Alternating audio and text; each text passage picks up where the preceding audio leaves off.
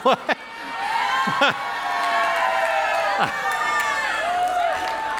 I'm like deeply offended right now. I'm walking out and no. Can we give it up for that team and the production they've been putting on for us?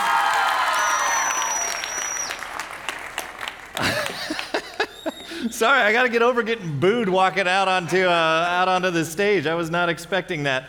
When I was in junior high, I went to a camp, and my brother was at this camp as well. And my brother and I, the one that's closest in my age, we would sometimes push the boundaries a little bit on what somebody might call like appropriate, friendly, like kind. Bottom line, we had this phase where we were just kind of mean, and I mostly blame my brother because he's the older one, and he was a bad influence on me. So we're at this camp, and at the time, there was this substance called X-Lax. And X-Lax is a laxative that helps people that are having digestive issues. You know, you get stopped up, it kind of gets things moving, right? And they had a chocolate form of X-Lax, and me and my junior high brother got hold somehow of this magical substance. So we decided there was this girl at the camp.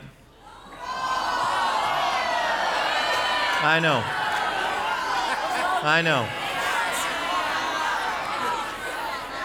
Hang on, before you judge me, the story gets worse. So there was this girl at the camp, and she was a little bit obnoxious, just like a little bit obnoxious. So my brother and I, we devised this plan. Can we get her to eat the X-Lax without knowing she's eating X-Lax? And so what we did is we took a candy bar, and we stuffed these little chocolate tabs into the candy bar, and we concocted this plan. And I was the main actor in this scheme, and what I did is I took a bite of the part that didn't have the X-Lax, and I was like, oh man, I'm just so full, I can't possibly finish this candy bar. Which, what junior high boy has ever said that ever in the history of junior high boys? And yet, she bought it. And she's like, oh, I'll finish it. And we're like, okay, here you go. And she ate it. And guys, this next moment, I can't make this up. I'm not, like, I wish I was exaggerating. Literally, she's eating the candy bar, and we're like, kind of giggling to ourselves, like, I can't believe this is working. And as she's finishing up this candy bar, she goes, hey, I just want to let you guys know, I have to leave camp early. My grandma, I'm traveling with my grandma, and we're about to go on this road trip, and so I have to leave a day early, but I just wanted to let you guys know, you guys are like my best friends.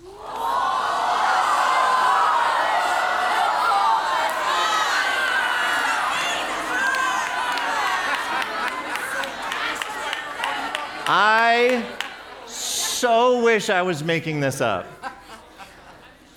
Have you ever had a moment where, like, you felt so guilty, you felt the blood, like, leave your face? You know that feeling?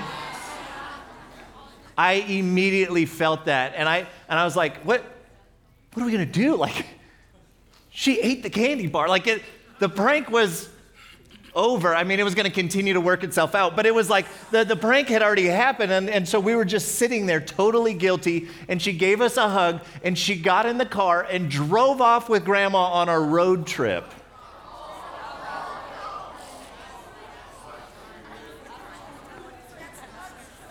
Have you ever just known you were totally guilty? And that feeling of guilt, and then that feeling of guilt turns into shame. Here's the reality. And I, like, honestly, as a communicator, there's part of me that's like, no, I shouldn't tell him this story. But I feel like you guys can understand, like, yeah, all of us are messed up people, and all of us, when we stand before God, all of us are guilty of doing some pretty messed up stuff. And that was one of those moments that I was just so aware of how terrible of a person I was.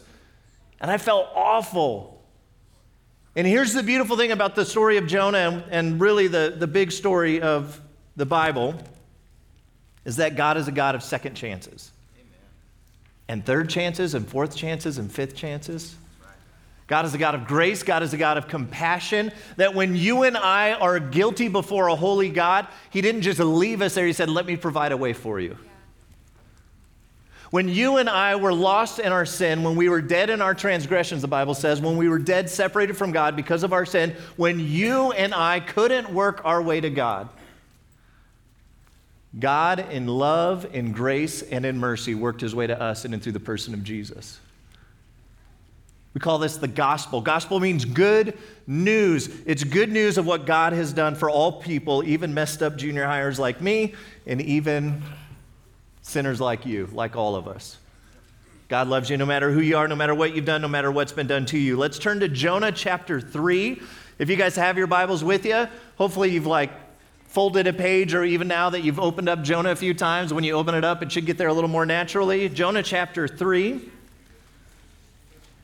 begins this way. As you're finding it, I'm just going to start reading, so kind of half listen, half find it in your Bible there. Jonah 3, verse 1. Then the word of the Lord came to Jonah a second time.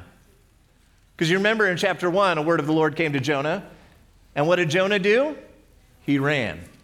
He ran from God. He ran from his purpose in life. He ran from God's blessing. He ran from wisdom and truth. He ran from God's love. He ran. All of us run, yet God loves runners, and he listens even to the prayers of runners as he listened to Jonah. But now the word of the Lord came to Jonah a second time. He's a God of second chances. Go to the great city of Nineveh and proclaim to it the message I give you. This time, instead of Jonah running, it says Jonah obeyed the word of the Lord, and he went to Nineveh. I love reading this because it reminds me God uses messed up people. In fact, God's gotten really good at using messed up people, and here's why. It's all he has to work with. And yet he's invited us to be a part of what he's doing in the world, and so he continues to work with messed up people like you, like me. It's the beauty of God's grace. That God's power is made perfect in our weakness. That God working in our lives and through our lives, it's not a testament of our goodness, it's actually a testament of his goodness and his power to work in spite of us. And now God is going to work through Jonah, this reluctant prophet who ran from him. It says, now Nineveh was a very large city. It took 3 days to go through it. Jonah began by going a day's journey into the city, proclaiming, listen to this message. So God gives Jonah a word to speak to the people. Here's what he says, 40 more days, and Nineveh will be overthrown. 40 more days, and Nineveh will be overthrown. 8 words. He's just kind of like, I could, wax eloquent to these people. He's like, I'm just going to give them the bottom line. Y'all going to die. So he just goes around the city, and he's basically just going, you're going to die, and you're going to die, and you're going to die, and you're going to die. Heads up. And that's the message. He goes around, and he just tells everybody, 40 more days, Nineveh will be overthrown. Verse 5. To the shock of everybody except for God, the Ninevites believed God. So he preaches this message, you're all going to be destroyed, and they were like, yep, we believe you. Makes sense. Historians will tell us that there was a solar eclipse at this time, which in this ancient time period, when there was all of a sudden the sun's there and then it's not, people start freaking out. What does this mean? At the same time, there were marauders 100 miles to the north of Nineveh. There was a plague in the area, and this guy shows up from out of town, partially digested by a great fish with seaweed on his head, and he's like, yeah, you're all going to die. God's going to destroy this place. And they're like, we believe you. Yep. Adds up. Story adds up. And so it says that they believed God. A fast was proclaimed, meaning that they're not going to eat. And all of them, from greatest to the least, put on sackcloth. So they believed God, and then they turned from their sin. So they acknowledged, okay, God, we trust you. And in fact, we've been running from you. We acknowledge that we've been running from you. We are going to repent, and God, we're going to follow you now. God, we've been running. We're trusting you, and we're not just trusting you like, yeah, okay, we believe that could happen, but we're not going to change anything. Like, no, we're going to trust you. We're going to put our faith into action. God, we are going to follow you. We're going to trust you, not just with our thinking, but with our behavior. We're going to apply what we believe, and they turn from their sin. When Jonah's warning, verse 6, reached the king of Nineveh, he rose from his throne, took off his royal robes, covered himself with sackcloth, and sat down in the dust. So the whole city is mourning, including the king. This is the proclamation he issued to Nineveh. By decree of the king and his nobles, do not let people or animals, herds or flocks taste anything. So we're all fasting. Do not let them eat or drink. But let people and animals be covered with sackcloth. That was a way of them mourning. That was a way of them acknowledging in humility that they had sinned before God. Let everyone call urgently on God. So fasting and prayer. Let us pray out to God. Let us cry out to God. Let us call urgently on God. Let them give up their evil ways and their violence. Who knows? God may yet relent. And with compassion. The very beginning of this weekend, I kind of gave an overview of where we're going in the book of Jonah, and it's really a story of God's compassion for all people. Who knows? God may yet relent, and with compassion, turn from his fierce anger so that we will not perish. Verse 10, when God saw what they did and how they turned from their evil ways, he relented. When we repent, God relents. God doesn't allow all of these hardships and all of that into Jonah's life to pay him back, but to bring him back. And when Jonah repents, God relents. When the Ninevites repent, God relents. He relented, and he did not bring on them the destruction he had threatened. You and I deserve destruction for our sin. That's the bottom line reality of Scripture. And we admit it, all of us have sinned, all of us are guilty, and what we earn for that guilt is death, separation from God. You and I deserve destruction, and there is nothing you and I can do on our own to fix that. I need a helper here. Let's see. Yeah, come on up here. What's your name? Starla? Okay. Starla? Everybody say hi, Starla. All right, Starla, come stand right here for a second. So Starla, you're going to represent all of us. We don't have to don't give me any details or anything. Did you raise your hand when we were like, hey, have you ever lied to your parents? Yeah. You did? Okay, good, because I was going to call you out if you said you didn't. Okay, all right. So Starla, stay right there. Here's what the Bible teaches us. Can you put this jacket on? Sure. All right. So the Bible teaches that because of our sin, our sin is like scarlet. It's like we are wrapped, we are clothed. When God sees us, he can't just ignore our sin. And it's like, man, all of those things that we've done wrong. The X-Lax story, I wear that. That is part of my guilt. I was wrong in that. All of us are guilty. The Bible teaches that our sin is like scarlet. And our God is a holy God. He can't just ignore it. God sees all things. God sees the good, yeah, but he also sees all the things that we've done wrong. He sees the things that we should have done and we didn't do. He knows every thought that's ever been in our head. He knows every word that we've ever said. And all of us one day will stand before this holy God and we will give account, and all of us, we will be found guilty for what we have done. But I want to read you this passage. Starla, you stay right there. Romans 4:25 says, he, talking about Jesus, was delivered over to death for our sins. That when Jesus went to the cross, he paid a debt that you and I couldn't pay. See, all of us are guilty. All of us, when we stand before God, we are clothed in that sin like scarlet. But Jesus lived a perfect life that you and I couldn't live. Jesus never gave a girl X-Lax at camp. Does this make sense? Jesus lived a perfect life. He never sinned. He was holy. He was righteous. Yet he chose to go to the cross to pay the penalty for your sin and my sin. Can I have that jacket back? Of course, yeah. Oh, of course, she says. Because if you didn't, then this illustration wouldn't work. Okay. So you give me this back. Now, here's the deal. Jesus on the cross, he took our sin upon himself. But Starla's not getting into heaven just by Jesus taking her sin on the cross. Sorry, Starla. Don't worry, there's more to the story. See, Jesus pays the penalty of Starla's sin. But how do we stand before a holy God when his standard is perfection? Because Starla, even if her sin is paid for, does that make her perfect? No, she hasn't done all the righteous things that she's supposed to do. But here's the good news of the gospel.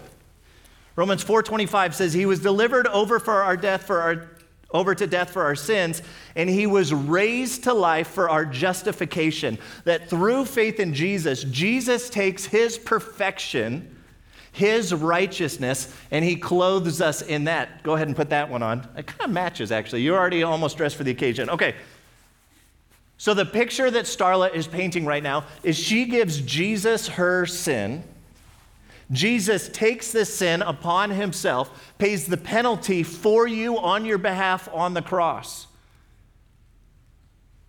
And he was buried and placed in a tomb, and on the third day, by the power of the Holy Spirit, God raised him from the dead. Jesus conquered death, which means he holds the keys to life, and he offers life to whoever would put their faith in him. And when we put our faith in Jesus, he takes all of our filthy sin, and he clothes us in his righteousness. So that one day, even though you and I are guilty of sin, one day we can stand before a holy God, and he will see you, and he will see the righteousness of Jesus, because that's what you're clothed in. That's the good news. That's the gift that God offers us. Now, here's the deal. It's a gift. God's not going to force you to give this one up. He's not going to force you to say, okay, Jesus, I'm going to trust you to pay the penalty for my sin, and I'm going to trust you to give me your righteousness. He's not going to force you to do that. He invites us to say, Jesus, I declare that you are Lord. I'm going to trust you in this area. He's not just going to force it to happen. We get to choose whether or not we're going to receive that gift. We choose whether or not we're going to hand this one over and be clothed in his righteousness. Starla, great job. Guys, would you give Starla a hand? Starla, you can grab a seat. Yeah, I'll take the righteousness of Jesus back for future illustrations. Once again, can you guys give it up for Starla? Now, what did Starla have to do to receive a gift? If it's a gift, did she have to work for it? Did she have to earn it? No, because if she had to earn it, it wouldn't be a gift anymore, right? How many of you got gifts at Christmas? Okay, most of us. If not, see your counselor, and they'll get you something from Hume Lake for Christmas. Okay, when you get a gift for Christmas, do you have to do anything to earn that gift? No, some of you are like, yeah, I did. Okay, well, forget that example then. For the rest of us, yeah, you don't. If it's a gift, you don't have to earn it. If it's a gift, gifts by their very nature are simply given. Our job is to choose whether or not we will receive it. And if you're polite, you say thank you, right? Mom and dad always tell you, hey, say thank you, which is a good practice. Bible teaches that God's grace is a gift. Romans 10 says, the scripture says, and this is really kind of our theme verse for this weekend as we're looking at the story of Jonah, anyone who believes in him will never be put to shame. For there is no difference between Jew and Gentile, meaning that God's grace is for everybody, no matter who you are, no matter what you've done, no matter what's been done to you. The same Lord is Lord of all and richly blesses all who call on him. For everyone who calls on the name of the Lord will be saved. Whether you're like Jonah, whether you're like the Ninevites, whether you're like the sailors, anybody who calls on the name of the Lord will be saved. When we repent, God relents. See, the Bible teaches the gospel, good news. It's something totally different than religion. Religion is all about when we're separated from God. Every religion in the history of mankind is this. You ready? It's advice. It's advice on what you and I have to do to try and work our way to God. Every religion fails because none of us can live up to God's standard. None of us can live up to our own standards if we were being totally honest. But religion is simply just trying to work our way to God. Listen, all of us are dead in our sins. And what can a dead person do? Nothing. Religion is all about what you and I can do. The gospel, it's good news. News is not something you have to achieve. It's not something you have to work for. News is something you choose whether or not you will believe and receive. The good news, the gospel, is that when you and I couldn't work our way to God, God in love and mercy and grace worked his way to us in the person of Jesus. He lived a perfect life that you and I couldn't live. He gave that life for you and for me on the cross to pay the debt of our sin and to clothe us in his righteousness through the resurrection, meaning he's conquered death for you and for me. He's proven it by his resurrection, and he offers life to anyone who would receive that gift. When I had Trace up here the other time, we talked about the wages of sin is death. Romans 6:23. What we earn for our sin is separation from God, but the gift of God is eternal life. Life brings us back together. The gift of God is eternal life through Jesus Christ our Lord. For some of you here, you've never said yes to receiving that gift. You've never said yes to receiving that gift of new life, being clothed in the righteousness of Jesus, exchanging the consequence, the penalty of your sin for his righteousness. And so I want to invite you to do that tonight. I invite you, if you've not said yes to putting your trust, your hope, your faith in Jesus, if you've not repented of trying to live life your own way and now trusting in Jesus as Lord, I invite you to do so tonight, and I want to help you do that. I want to pray with you, and then I'm going to ask you to do something bold. But if you're here tonight and you're ready to take that step of saying, yeah, I'm ready to receive this gift, Robert. I'm acknowledging that, yeah, I'm a sinner, I need a Savior, and I'm trusting Jesus to pay the penalty of my sin. That he is the way to relationship with God, what I was created for. I'm ready to receive that gift. I want to help you pray that conversation with God. There's nothing magical about these words, but I'm going to pray along with you, and here's what I'm going to ask you to do. If that's you in your own heart and mind, would you just talk to God? I'm going to say these words and think about what I'm saying, and just between you and God, because the reality is one day you're not going to stand before your youth pastor, you're not going to stand before your parents, you're not going to stand before me, you're not going to stand before the Hume Lake staff and give an account for your life. One day you're going to stand before God. And you're either going to be judged on your behavior and what you've done, or you're going to be judged on your Savior and what he's done for you. And so just right now, between you and God in your heart and mind, you don't have to say these words out loud, but would you just talk to God, just you and him, and would you say, Father, I know that I'm a sinner. I know that I've run from you in different areas of my life. And God, I choose to repent. God, I choose to turn to you. Jesus, I trust you that you on the cross paid the debt of my sin. And that Jesus, you conquered not just sin, but you also conquered death. Jesus, I trust you as my rescuer, as my Savior, and I choose to follow you as my Lord. God, thanks for rescuing me. God, thanks for your grace, the gift of new life. I receive it through faith in Jesus. Amen. If that was you, and for the first time you're receiving this gift, here's what I'm going to ask you to do. In Romans 10, right before the passage we just read, Romans 10:9, says, if we confess with our mouths Jesus is Lord, and we believe in our hearts that God raised him from the dead, you will be saved.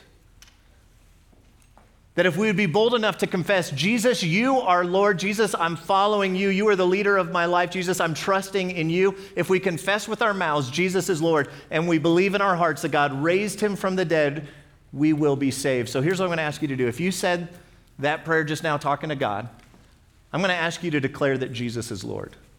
I'm going to ask you to be a little bit bold. I'm going to count to 3 here in just a moment. If you said yes to following Jesus and receiving that gift, I'm going to ask you to stand up and say out loud with your words, Jesus is Lord. And here's what the rest of us are going to do. We're going to celebrate with you. So if that's you, it's going to take some courage. It's going to take some boldness. Would you stand up right where you're at and declare Jesus is Lord? 1, 2, 3. Jesus is Lord. Awesome. Keep standing. Keep standing. Keep standing. And here's what I'm going to ask as you guys keep standing. Stay standing where you're at. Because this is a personal decision, but it's not meant to be a private decision. This is personal with us and God, but it's meant to be declared publicly. And listen, when we say yes to following Jesus, the Bible teaches that you are adopted into the family of God. Which means anybody sitting around you right now who's also said yes to Jesus, they are part of your family. These are your brothers, these are your sisters. Bible also teaches that if one person repents, one person says yes to following Jesus, that there's a party in heaven, there's a celebration, there's great rejoicing. And listen, here's what we're going to do tonight. We're going to join the party. Amen. And so I'm going to ask, if you're sitting around somebody who just now stood up, I'm going to ask you in a not weird, creepy way or anything like that, would you just reach out, put a hand on a shoulder? Would you reach out to those who are standing around you? And if you can't get to that person, touch the shoulder of somebody who's near them.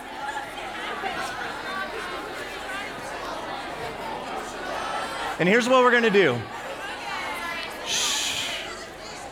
I'm going to ask everybody in your own hearts and your own minds, I'm going to pray out loud. Would you guys pray with me for those who said yes to Jesus? And then let's worship Jesus together. Sound good? All right, guys, let's pray. Father, for each person standing, declaring that you are Lord. God, we thank you for the gift that you've promised. God, that you are faithful to keep your word. You've always kept your word, which gives us confidence that you always will keep your word. That God, you promised that through faith in Jesus, we're moved from death to life, from lost to found. We're adopted into your family. God, thank you for the family represented right now in this moment, praying, putting hands on shoulders. God, thank you that none of us are alone. God, you are with us and you've given us the church to be with one another, to encourage one another, to pray for one another, to celebrate with one another, to mourn with one another. God, to go through the journey of life together. God, thank you that you've given us this community. And Jesus, I pray what you prayed for us, God, that we would be one. And God, that through our love one for another, the world would know that it's you. God, it's you who's at work in our lives. God, it's you who sent the Son to pay the penalty of sin. God, all of that's evident by our love. Would you help us to live out that love, to experience the unity, God, that you've had for all eternity? Relationship with you and relationship with one another. God, guide us in what it means to be the church. Strengthen us. And God, we praise you and we celebrate with you those who have entered into the family. In Jesus' name we all pray. Amen.